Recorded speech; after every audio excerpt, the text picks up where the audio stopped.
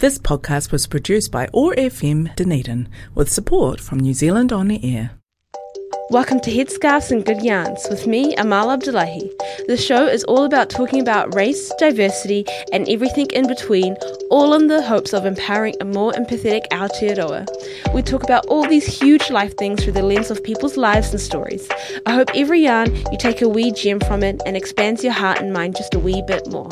Kia ora, assalamu alaikum, welcome to another episode of Headscarves and Good Yarns. As I'm recording this, I'm just realizing that this will be the last episode that I'm recording for the year.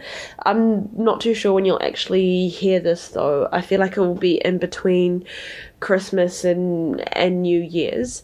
But this is so strange. This is going to be the last recording for this year. I feel like this year's gone by so quickly, and to be perfectly honest with you, I haven't been able to do as much as I wanted with the show, but I just wanted to give a huge shout out to everyone who still tunes in and for everyone who messages or emails or pulls me aside in the street and says something that's really, really awesome. And it's so cool to know that there's people out there who are still listening. And I'm getting flashbacks to when I probably said something similar to this at the end of last year. But I want to put more time into this mahi. And so I'm hoping that this time next year I'll be able to look back and be super, super proud of what I've done. But even though I haven't been able to accomplish everything this year, I'm still super, super proud of the conversations and the topics that I've brought up in the show, and to all the awesome people that I've interviewed this year as well. I just think it's amazing that people come on here and they share their authentic selves on the show, which is honestly, it's a beautiful thing. And I kind of want to pick up where I left off the last episode, where I was just kind of briefly unpacking the history of whiteness and, why it's important that we do that, and why it's important to kind of unpack this history, because when we're talking about whiteness, fragility and guilt and shame come up, which are very normal human emotions and reactions. But I think we need to kind of move past that to get through the conversation that's waiting on the other side. And I think when we think about the state of racism now, we need to not just be talking about how to be anti-racist. We also need to be talking about, well, what is that ideology, what is that structure that upholds this racism to begin with, and that is whiteness, right? It's this whiteness which holds this power and privilege, which sets up this power dynamic where people of colour and Indigenous people are at the bottom. And, I think it's very important that we are actively anti-racist, but to truly bridge the gap, I think we need to unpack and dismantle this whiteness that is present as well. And I think not only does this whiteness pertain to the conversation when it comes to culture and race, but I also think it's very relevant to all marginalized people. I mean, there's so many, our identities are intersecting with so many other things, right? So it's not really just race that we're talking about here. We're talking about so many other things, and even within this whiteness, there are layers of privilege, like class, for example, to be even within the system where white people hold the most privilege, there are layers and there is a hierarchy. white people who come from a very wealthy background hold different privileges to white people who come from poor backgrounds. And it just kind of reminds me of the kōrero that I was having a couple of episodes ago about To Kill a Mockingbird, right? How there was this woman, I honestly forgot her name. She accused one of the other characters in the book, who was a black man, of a certain crime. And you could see how she was in a spot of being advantaged but disadvantaged, right? Disadvantaged because she was a woman, but disadvantaged not only because she was a woman, but she was a poor woman, came from a very poor family, literally living on the outskirts of that particular society. But she was white and she had that privilege.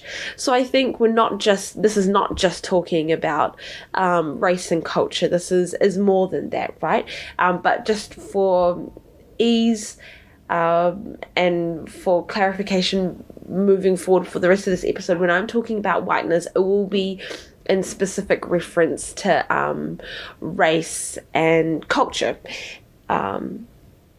And so the last episode, we kind of finished the episode talking about how, just a quick recap, that, this whiteness was really solidified or justified with slavery.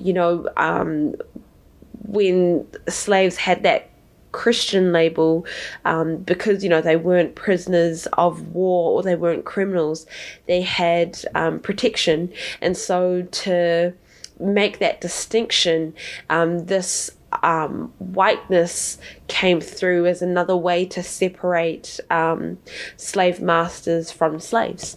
And there was legislation kind of drafted around that as well, so that offered very little protection for slaves, and slaves were open to horrible abuses of power and just violent treatment as well. And so I suppose that's where the seed was planted, and this whiteness kind of trickled through. And then I kind of wrapped up the episode talking about how the World War happened, and after the Nazi regime, the world was kind of really reeling from, the actions and the horrible crimes of what it's like when a certain group of people in society are put under a particular bracket and then are treated a certain way because, what happened under Hitler's rule was genocide. It was horrifying and shocking for the world, and that level of violence was abhorrent. And so, after the Nazi regime, there definitely was this public distancing of whiteness, that was so obvious and apparent before. And I think I missed a key point before. So before the Nazi regime, this definition of whiteness, which was planted by plantation owners, and it trickled down. And as it was trickling down, the definition of who was and wasn't white, I think a really interesting conversation, very interesting conversation. People who at the beginning, it was the definition of white was very, very narrow. You had people who were of black heritage, were seen to be in direct opposition of whiteness, and it was kind of these two extremes that America was living in, and I think by extension the rest of the world, right at this point. yeah, it was really, really interesting who would be considered white on the back of that extreme. Ralph Waldo Emerson insisted that Irish, like the Chinese and the Native American, were not Caucasian. And like, to me, I look at that and I think that's really interesting, because like, if we're really thinking about it from a biological point of view, like, Irish people, American, like, both white, that's white to me. But this like definition of whiteness was really, really narrow. The Irish were in the same boat as Chinese and Native American, and were not considered white. But then the definition of who counted as a culturally white person did expand, and expanded to Catholics from Southern Europe, the Irish, and even Jewish people who, were always kind of initially considered as outsiders. And so it kind of became this weird, unspoken but most definitely their religion of this whiteness, right? And people were really, really obvious about it. And then the World War happened, and the society kind of distanced itself from like publicly endorsing this whiteness. Winston Churchill back in the day had a election winning theme campaign around keeping England white, which after the World War, it was a weird time. Like, people, definitely still believed or subscribed to that ideology, but the public endorsement of it was definitely declining. And then we kind of, after the World War, people were kind of publicly moving away from this public proclamation of whiteness. And then we have the civil rights movement really heat up in the 60s. And that was also a very interesting time for whiteness, because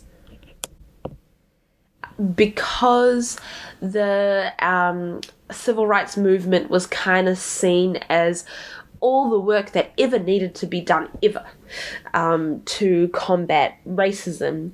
But racism was still very much alive. But because of this public separation, and also because of the very public civil rights movement, it kind of took other forms. At the time, a poll found that 74% of Britain thought that brown-skinned immigrants ought to be taken back home. And, when people have that kind of attitude, you can see how it comes from this whiteness. Even if you think back to its original roots with the slave trade, you can see how it's kind of trickled down, and it's kind of become so absorbed into people's thinking, the way that our society is structured. But because it's not so publicly forthcoming, people thought, right on the coats of the civil rights movement, that's all the work that ever needs to be done, which is honestly so strange. And so because the whiteness was kind of publicly retreating, what kind of took space or took that volume in the public sphere was this color blindness rhetoric. But I think the color blindness conversation was a distraction, because this whiteness, this power that this whiteness gave, was used and exercised in a different way. It was now exercised in an institutional and structural way.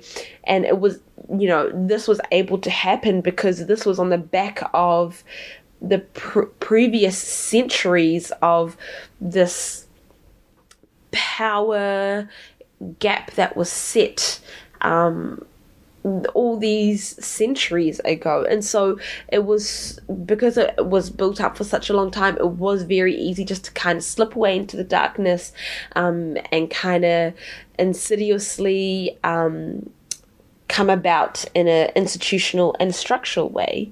And so,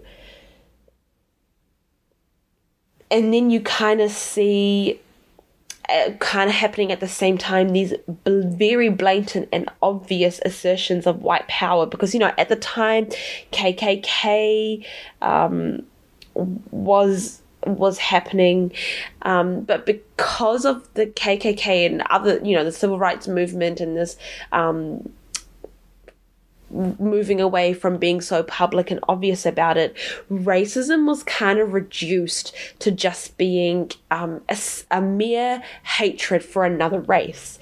And so now you have this dynamic happening among liberals and conservatives, you know, white liberals and conservatives, who thought that if you just could look in your heart and there was no room for hatred for black people, and you saw black people as not second-class citizens and as people worthy of love and being treated equally, right, then you can never ever be racist.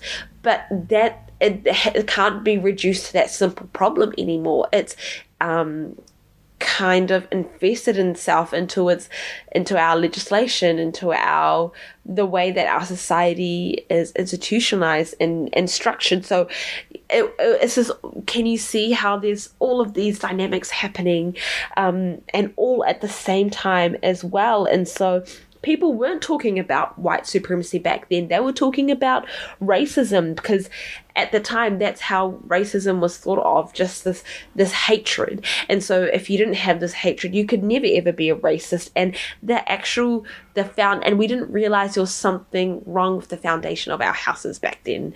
And white supremacy had kind of was built into our foundation. We thought there was just something, it was a minor problem of hatred, but it runs deeper than that.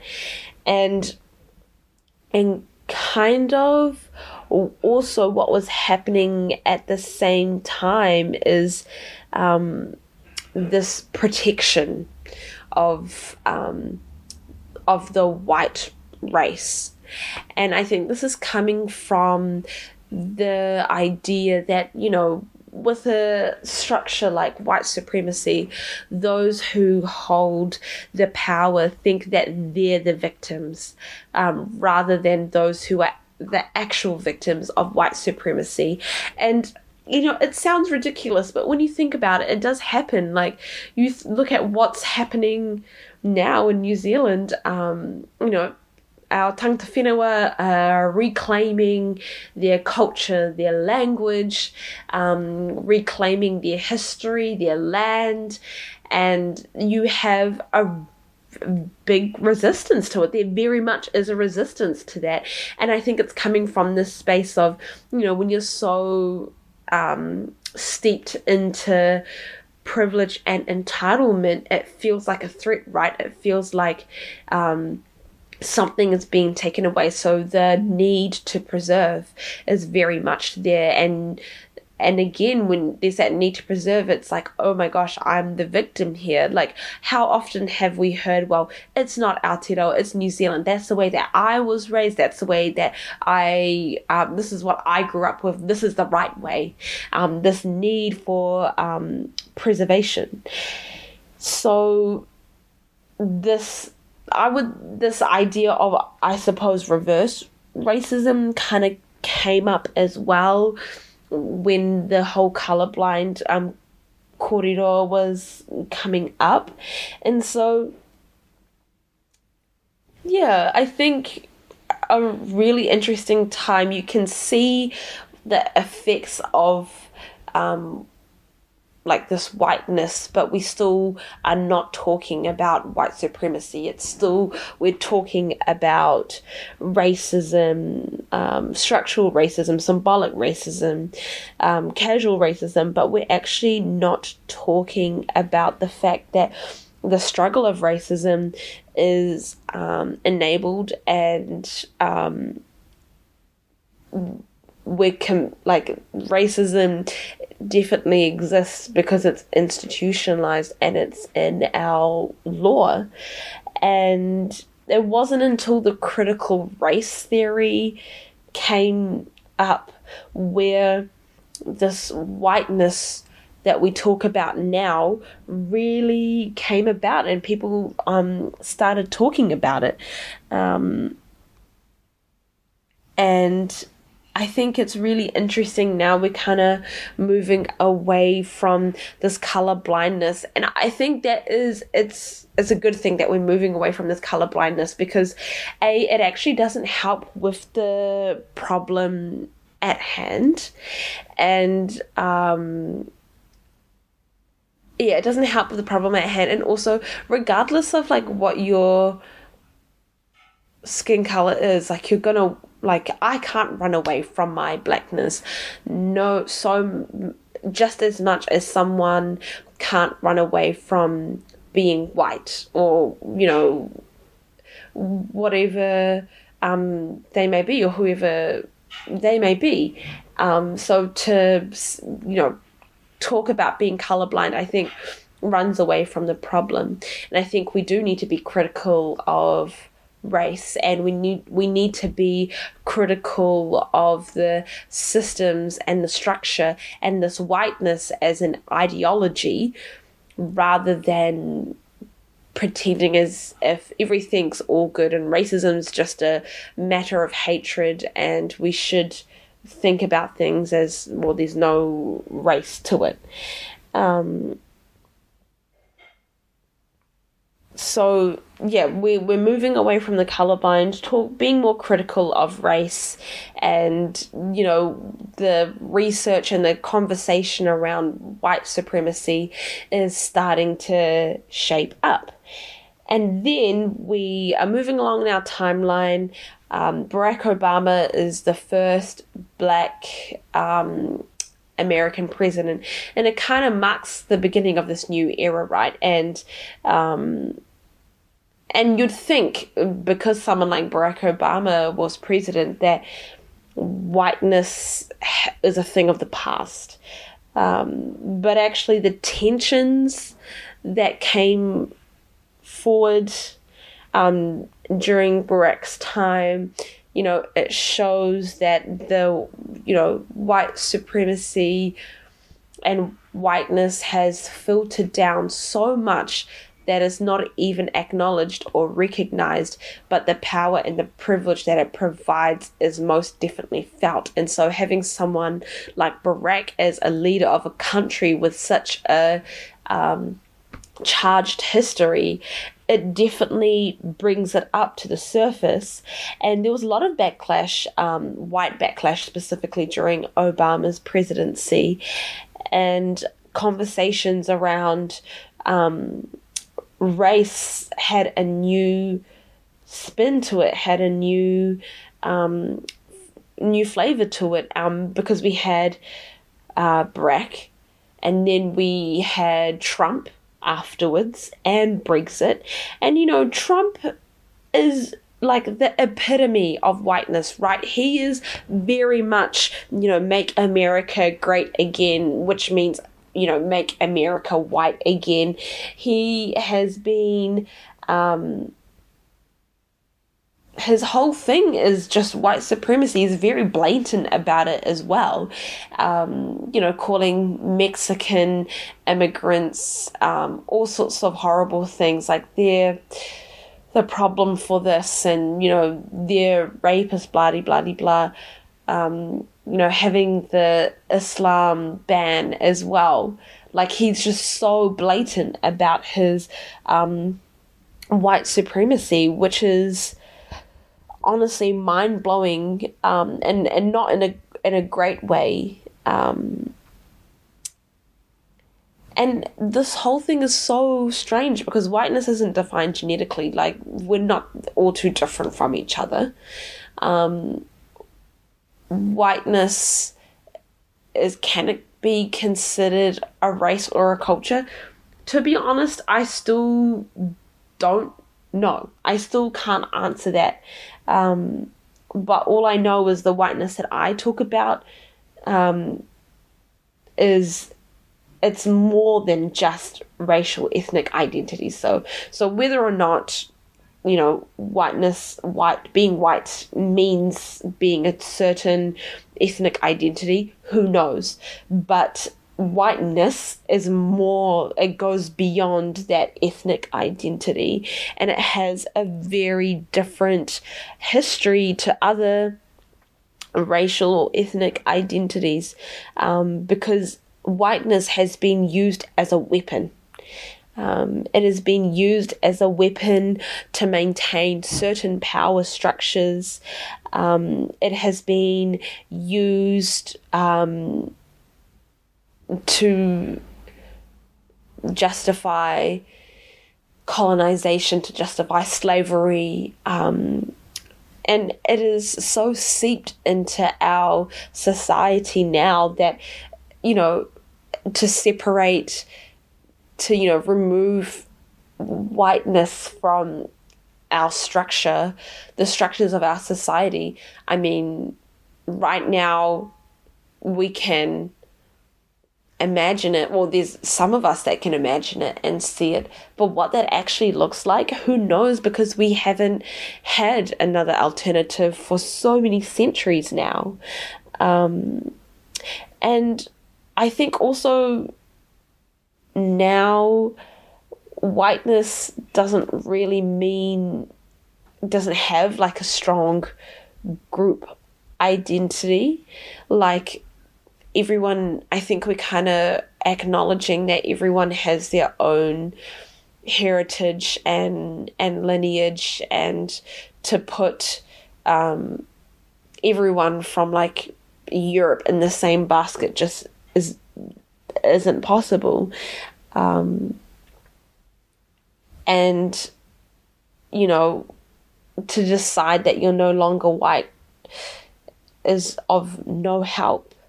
And so, you know, is whiteness just an idea? Is it a fact? Is it a ethnic identity? It's just, yeah, I think really interesting to kind of acknowledge that history, because now that, you know, I know more about this history, in my mind, you know, I might not have all the answers, but in my mind, I'm like, you know, I can definitely see, you know, how whiteness came out of a place of justifying the fact that certain people are treated like second-class citizens, and it's been used to kind of maintain that power imbalance for so many centuries. This is how I think of whiteness now, and I think before I would have even had this knowledge of this history or even had this conversation, I probably would have, and I definitely used to think this back in the day, that, you know, white was an ethnic identity and all white people could be lumped in the same boat. Like literally that is what I thought. If you had a white skin tone, you were just all white to me, just like the same group. And now that I've gotten older, I've realized that actually maybe I will be able to answer my own question now, that whiteness isn't a race. It's not an ethnic identity. It's more of an idea, but it shouldn't be taken as an ethnic identity. And, you know, in my language, in my culture, we call white people Adan, like, you know, that Adan people, and Adan just literally translates to white. And you know, when I think, you know, that's one of the many reasons why I just was like, okay, white, that is one like group of people, but it's more complicated than that. But I hope hearing this like brief history of whiteness has been helpful. And for the last wee bit of the podcast, I really just wanted to talk about like in the sense of knowing yourself. Like, how is it that you go about that journey? Because we're, heading into that period where it's the end of a calendar year and we're entering a new calendar year, and people will be reflecting on the year that's just been and kind of dreaming up what this new year can mean for us. And I kind of implore everyone to not just think about themselves in the sense of, these are my goals, these are the habits that I want to build into my life. I also would love for people to think about, well, what goals do I have to our society? You're not going to meet every single person in this world, but we're all part of this collective with each other, right? And if we're able to do that inner work with ourselves, then, it kind of gets reflected into how we externally view this world, how we interact with it. And if asking better questions of yourself and better questions that move away from just thinking about, your hopes and goals and dreams, and all of those things are very important. I'm not saying don't do those things. Because, this is your life. You only get one shot at living. And if you want to achieve certain things, heck yeah, go for it. And you reflect and you dream and you hope and you work hard, you make a plan, and you keep trying. You do all of those things. But if you can ask yourself questions that don't pertain to your directly pertain to your goals, hopes and dreams, but actually encourage that true exploration of yourself, I think that will open doors that you just won't really expect. And if you can ask those questions of yourself, then you can absolutely ask those questions of others. And when you ask better questions, you get answers that just really change the game, that paint another world for you. And I kind of just to kind of also wrap up this year, and seeing as this is going to be the last episode that I'm recording for the year, kind of wanted to turn the mic on myself and interview myself. But I hope that as I'm asking myself these questions and answering them, which I'm also doing on the spot in the hopes that it's a very raw and vulnerable very raw and vulnerable response, and very real response as well, because me, I always like to keep it 100 on here. As I'm answering these questions, it kind of paints another picture of what it's like to be a Black Muslim woman who's also a migrant to Aotearoa as well. And in a way that is different to how it's normally spoken about, right? I want to, as I'm answering these questions, I invite you to welcome the richness of these answers as well. Because another thing that I've noticed when, people are sharing their stories and their experiences, sometimes it doesn't acknowledge the richness of that person's life, and it also doesn't acknowledge all the other ways that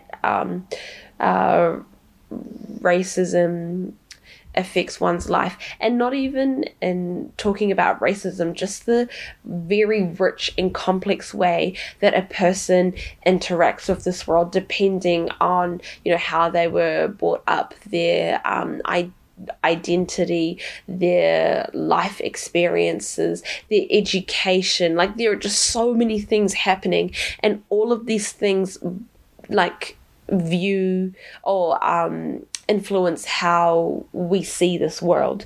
And I think it's really important that we acknowledge that. And so I hope as I answer these questions, it kind of opens up the door a little bit. So the first question, and all of these questions are very random, and I'm not going to answer them in any particular order. But the first question I'm going to answer is it important for you to be seen as attractive? This is actually a very, very interesting question. I think I may have touched upon this before when I was talking about like the body image stuff. And the way that I approach this question is coming from so many different levels.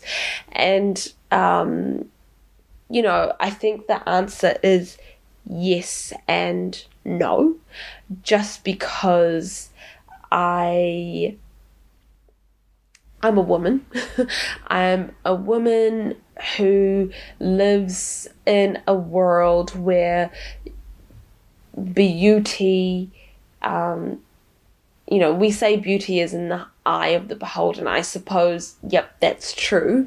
But also beauty is in the eye of the male gaze, and that the world kind of deems beauty from that lens, right? Like if you look at models, if you look at the way that we praise celebrities for looking a certain way, if you look at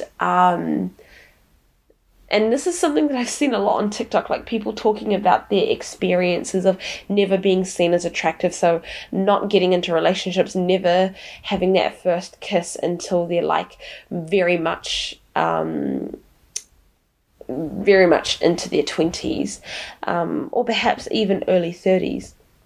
If you look at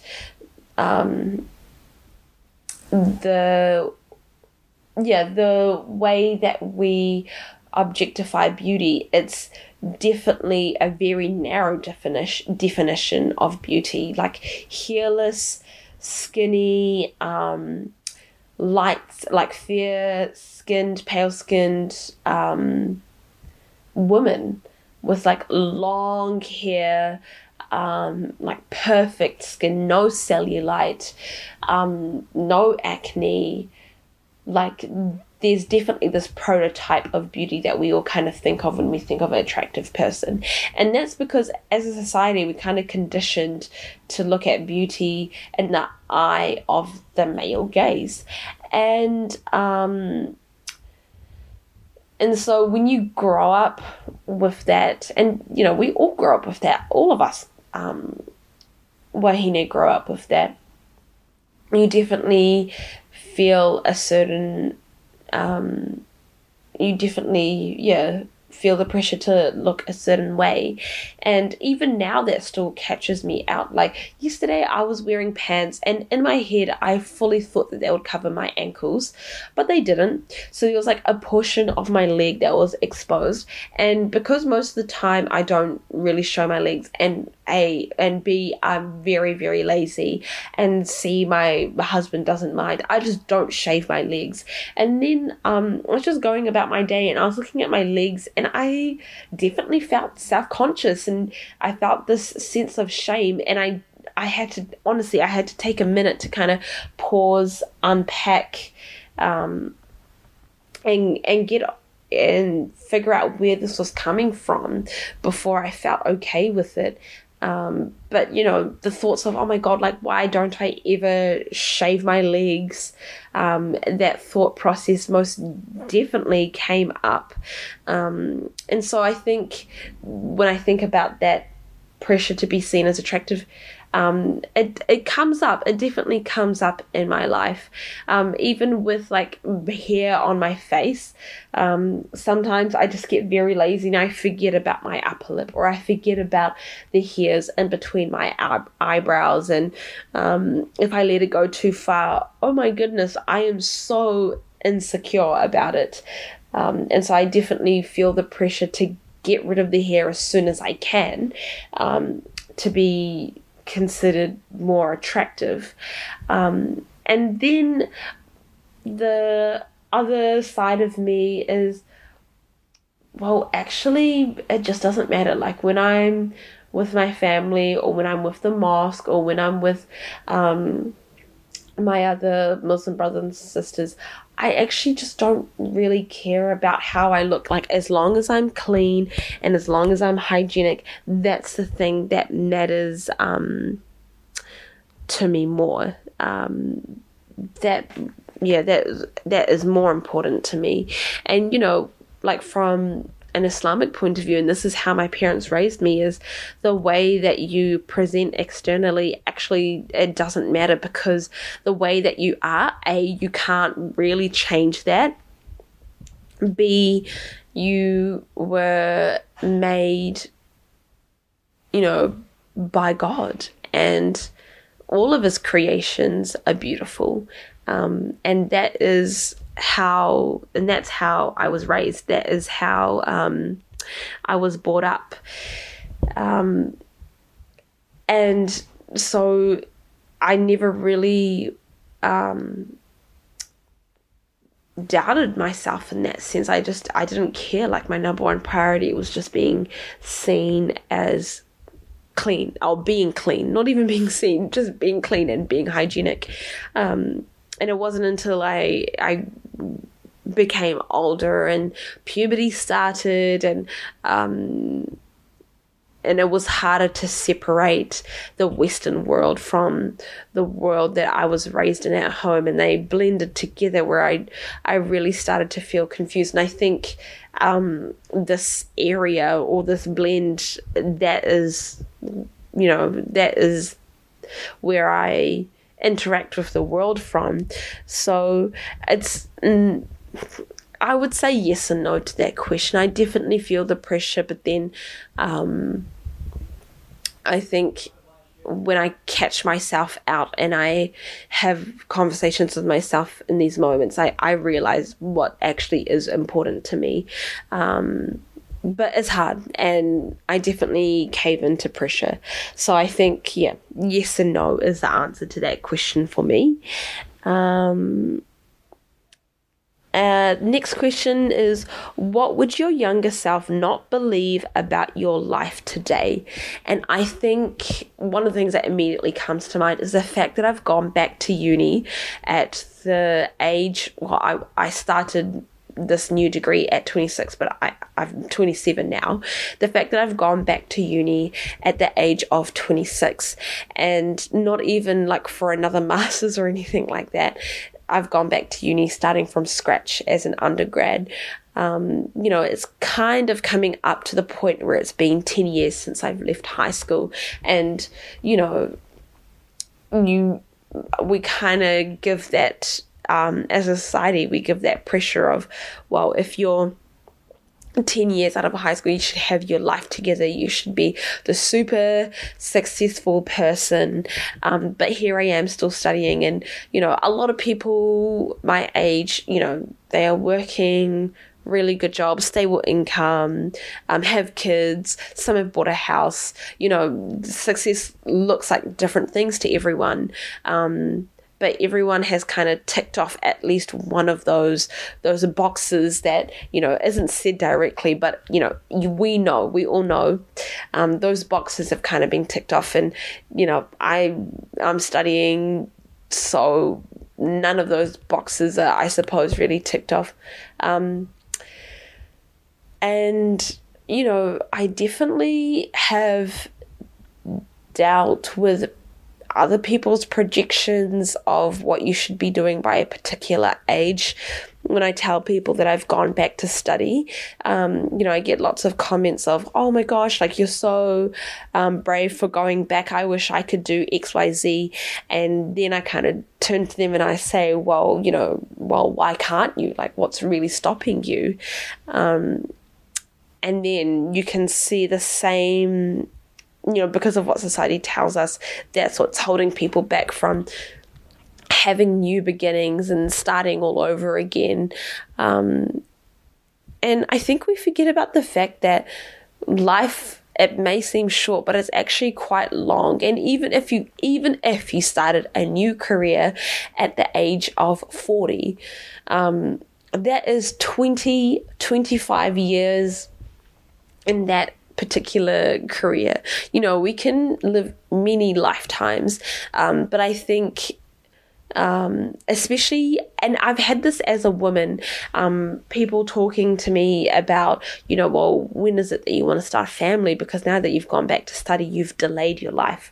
And I actually have had, one person did directly word it like that as well, like you have delayed your life. And, and it just goes to show that, the feminist fight, there's still a long way to go, because we put restrictions and caps on women, don't we? I feel like we have an expiry date, but men are allowed to live again and start all over without any questions asked. But the same is not said of a woman, and there's the considerations around having kids. And I suppose from a biological sense, fine, our eggs are not going to be there forever, and we're not always going to be fertile. But at the same time, like, the assumption is there that you want to have kids, and that's cannot be said for every woman. And I think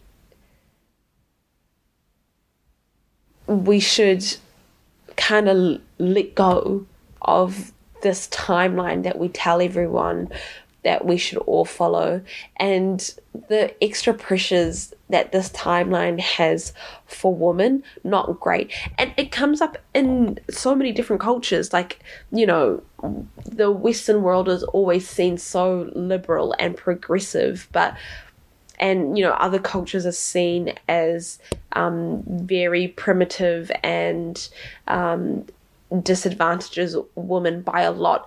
But I've had similar comments about, kids, or you're low-key kind of ruining your life, where you've already had your chance to study. Why don't you just keep going? That's come from all cultures. That's come from like everyone. It's not just a backwards thing. I think the Western world isn't as progressive as we think it is, because there has been a lot of criticism of non-Western cultures and religions for holding women back, but actually, there are so many different ways that women are oppressed and disadvantaged, and this is one of the ways. And now that I've gone back to uni at my age, and I'm not going to graduate until I turn 31, and I'm very proud of myself for going back and like pushing back against those expectations on me, and for seeing value in like my life, and for seeing value in what it is that I want to do, and for seeing value in the fact that I have told myself this is what I want to do, and even if it means I have to start from square one again, I absolutely will, because this is something that I really want to pursue. And so but if you told me that when I was younger, I would have never, ever, ever believed that. Like, I remember thinking, I'm going to finish uni by the age of 23. I'm going to be married by 25. I'll have my first kid by 27. And that's it. Like, that's literally all I thought. But there's so much more to life, and there's so much value in knowing who you are and what you want to do, and kind of letting go of these pressures and these expectations that we put on ourselves and society puts on us, to let go of that pressure and expectation and to live life as we please. Because, this pressure has come from so many different spaces, and it's kind of coming from all different aspects of my identity. But here I am, and I've just finished my first year, and I am so proud of myself. But I would have never ever believed that about my life now. And I think we'll probably only have time for one more question. It's the last question that I'm going to end on, is what feels important to you now more than ever? And I think I could answer that question in like from quite a few things. I think the first thing would be language. I've kind of spoken about this on the show before, that your identity isn't a blood quantum and it isn't a checkbox. And I think this is a struggle that a lot of third culture kids can relate to, right? Where you're not white and you have another ethnic or cultural background, and you have to navigate this Western world, but the cost of that might be not knowing your own language, your mother tongue. And my Somali is poor, and it's been a sharp realization the past couple of weeks that it's my knowledge, my vocabulary and understanding have definitely declined, and it's gotten to the point where I feel disjointed. And I know I've decided, and I know that I am Somali. I'm very proud to be Somali.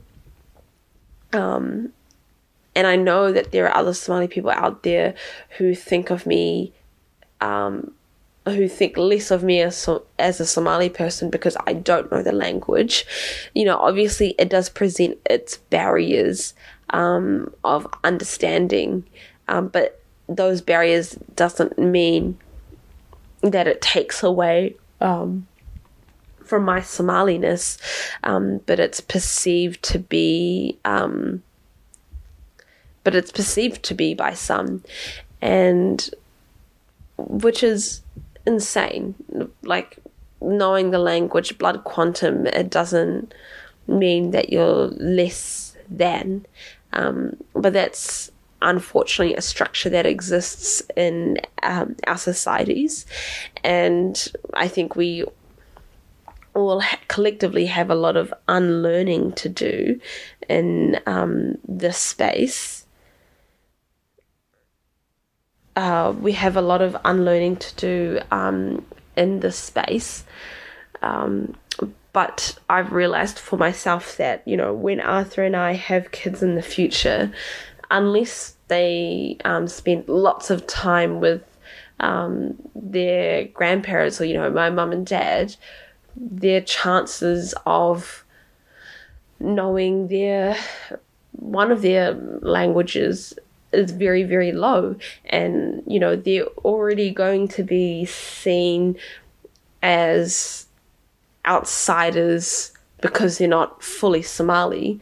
I know that's not how it should be, but from like the world looking at them, that is how they're going to be observed. And if knowing the language will help bridge that gap, then that would be amazing. And if that's something that I can give to my kids so they feel more secure in their Somaliness, then I should work really hard to make sure I can give that to them.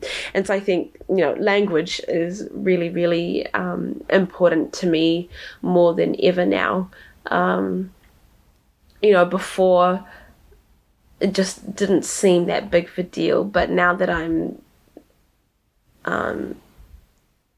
an adult, and now that I'm married and kids may come in the future, it is very important to me now more than ever. And we're running out of time, so that was the last question. But I hope everyone has an amazing, amazing Christmas and New Year's, and they just have an opportunity to fill their cup in the new year. It's been a weird year, and I think last year was a really weird year, but this year has just been so strange. Like, the uncertainty has taken another form. The level of division has been different. There's definitely something in the water, and I hope everyone takes a break. We're all tired, we're all exhausted to another level, so have a good break and keep exploring yourself, and keep being curious and empathetic, and we'll catch you in the new year. Thank you for tuning in into another episode of Headscarves and Good Yarns. To keep spinning the yarns, let us know your thoughts. You can find us on Facebook and Instagram at Headscarves and Good Yarns, or email us at headscarvesandgoodyarn@gmail.com. This podcast was produced by OAR FM Dunedin with support from New Zealand On the Air.